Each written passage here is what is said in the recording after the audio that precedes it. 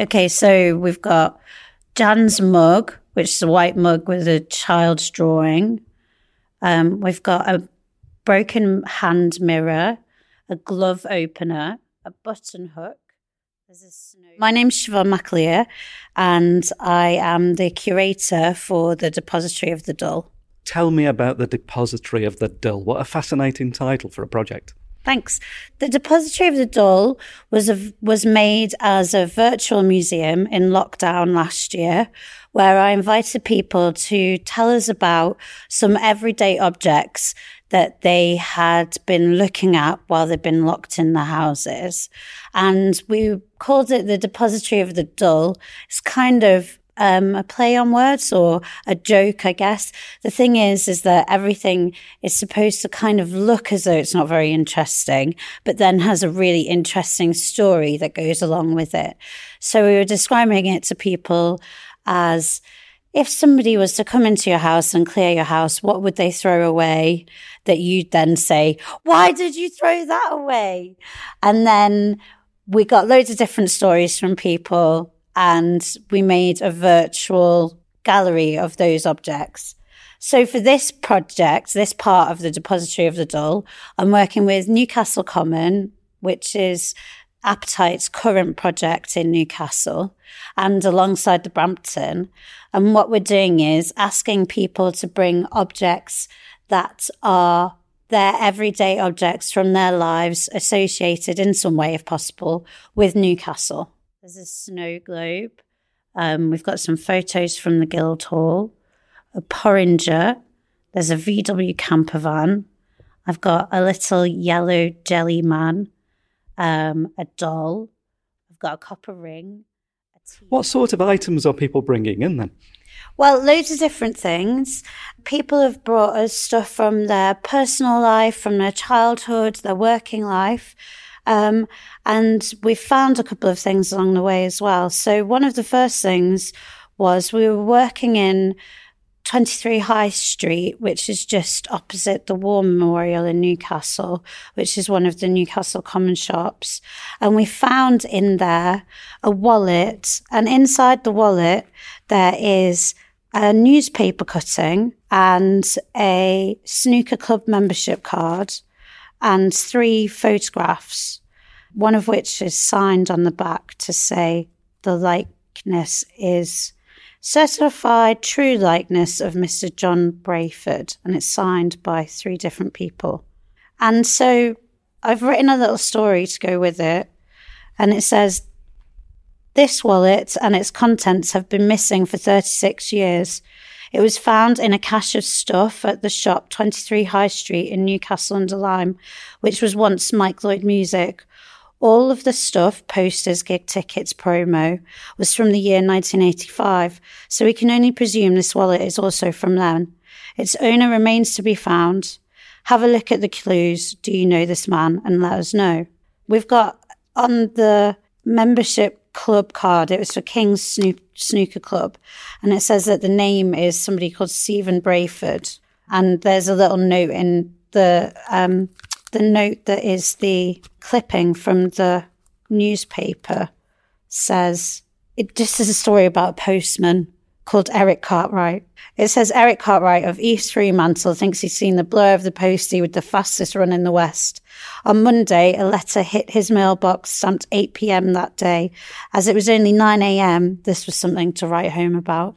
And there's a postage stamp there. Yeah, there is a stamp as well, 12p. 12 pence. That's probably first class back in 1985. I should have to check that. I bet I could find out. It's tiny as well. It's smaller than stamps today, I think. Some banners and T-shirts from protests. I've got tickets and ticket stubs. I've got a Stoke football clapper, a feather duster, a wallet with some photos. So, Shiv, you've got a mug here as well with a big crack going through it and some sort of children's illustration on the front. Tell me about this item. So this is from a lady who was volunteering over at Newcastle, and it was actually the first subject I was given. And it's so perfect for the project. It's unbelievable, really. So as we all do in the potteries. If you turn it upside down, you can see it's from Asprey, fine china, Royal Albert Works, Staffordshire. The lady Jan did live in Newcastle at the time, and I'll just read you the story that she's given to go along with it. She says, "My dad, who is a graphic designer, was asked to design a set of lithographs for a set of children's plates, bowls and mugs. He asked my brother, who was about 5 at the time, to do a drawing, which he then added colour to, and they did use. My brother is now 65 years old. I kept using the mug until it unfortunately cracked, in memory of my dad, Ronald Holland." So it's really gorgeous. It's got like a little boy on one side and he's at the beach and there's all the fish there. And then on the other side, it's got, I think, a rabbit, do you think, or a cat, possibly? It's a cat rabbit. A cat rabbit, that's it. A cow. And they look as though they might be next to the canal and with a bicycle and two people. It's just very lovely. And I think it's perfect for the project because it's an item. It just has this gorgeous story with it. Newspaper cutting in it. I've got a soup ladle, a sieve, some carbolic soap, a record by the Wombles, some old 45s, child's... Let's have a sniff of this one then. Oh, yes, yeah. So what are you holding here? To me, when I first saw it, it looks like a stone, I think. It looks like a sort of pinky reddish stone, but actually it's carbolic soap. I didn't know about carbolic soap at all, although it smells familiar because I think my mum had like a yellow soap that smelled the same. But it says on here, this soap belonged to my father. It's what he used when he'd finished at the mine. My mother used it to clean the house too. I only use it once or twice a year, so it will last and remind me of them. So this is a perfect example of the sort of objects that we're looking for as well, because it just looks so unextraordinary, but actually has this great story with it. And the lady who gave us this told us that it was just something that they didn't use all the time, but when they were really hard up, their dad would bring a bit back from the mine. And then they'd have it in the house. And I think she said and it was at that time as well when if something was on offer, you'd buy a lot of it. So I think she said when her mum died, they found a little cache of these, like a little storage of carbolic soap.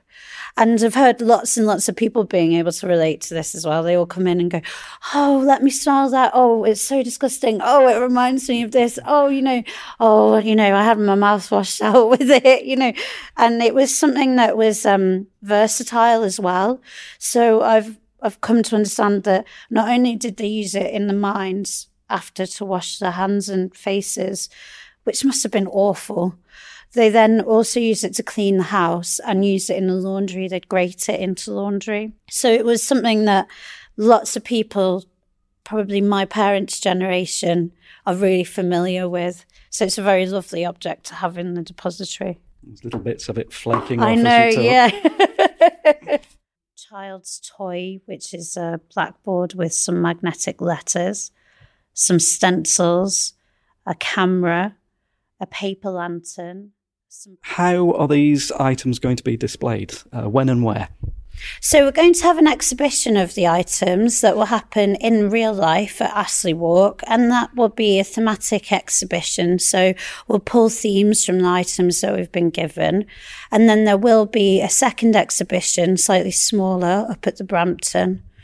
The dates are to be confirmed for that, but they'll be announced on social media and through appetite.org.uk. And then we'll also have what should be a more permanent archive, which will be an online exhibition, and absolutely everything will go into there. So we'll photograph all the objects and put the stories together for that, so people can access that whenever they like. How can people get in touch with you? Where can they find you?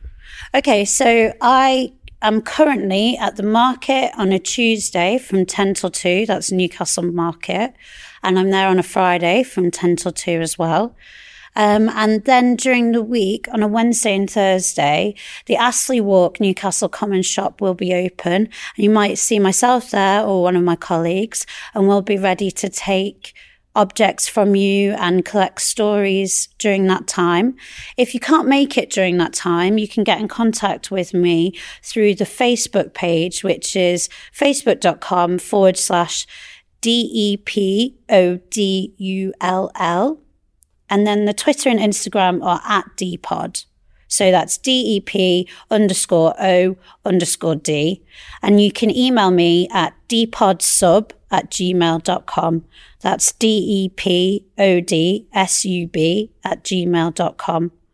And I'm quite flexible. If people want to meet of an evening or at the weekend, if I'm around, then I'll be there. Oh, I'm also doing coffee mornings on a Saturday. There's a few coffee mornings at the Brampton Museum in alignment when they've got events going on. So if you're going to an event at the Brampton, you might see me there.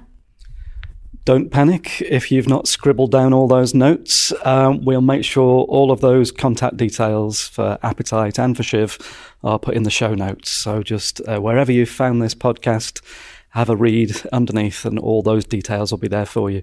Thanks, Shiv, for showing me around. Thanks, Sharon. I look forward to seeing what ends up in the Depository of the Dill. Thanks for your time. Fab, thank you. And I've got a coin with an address on it. Sounds like a generation. I know.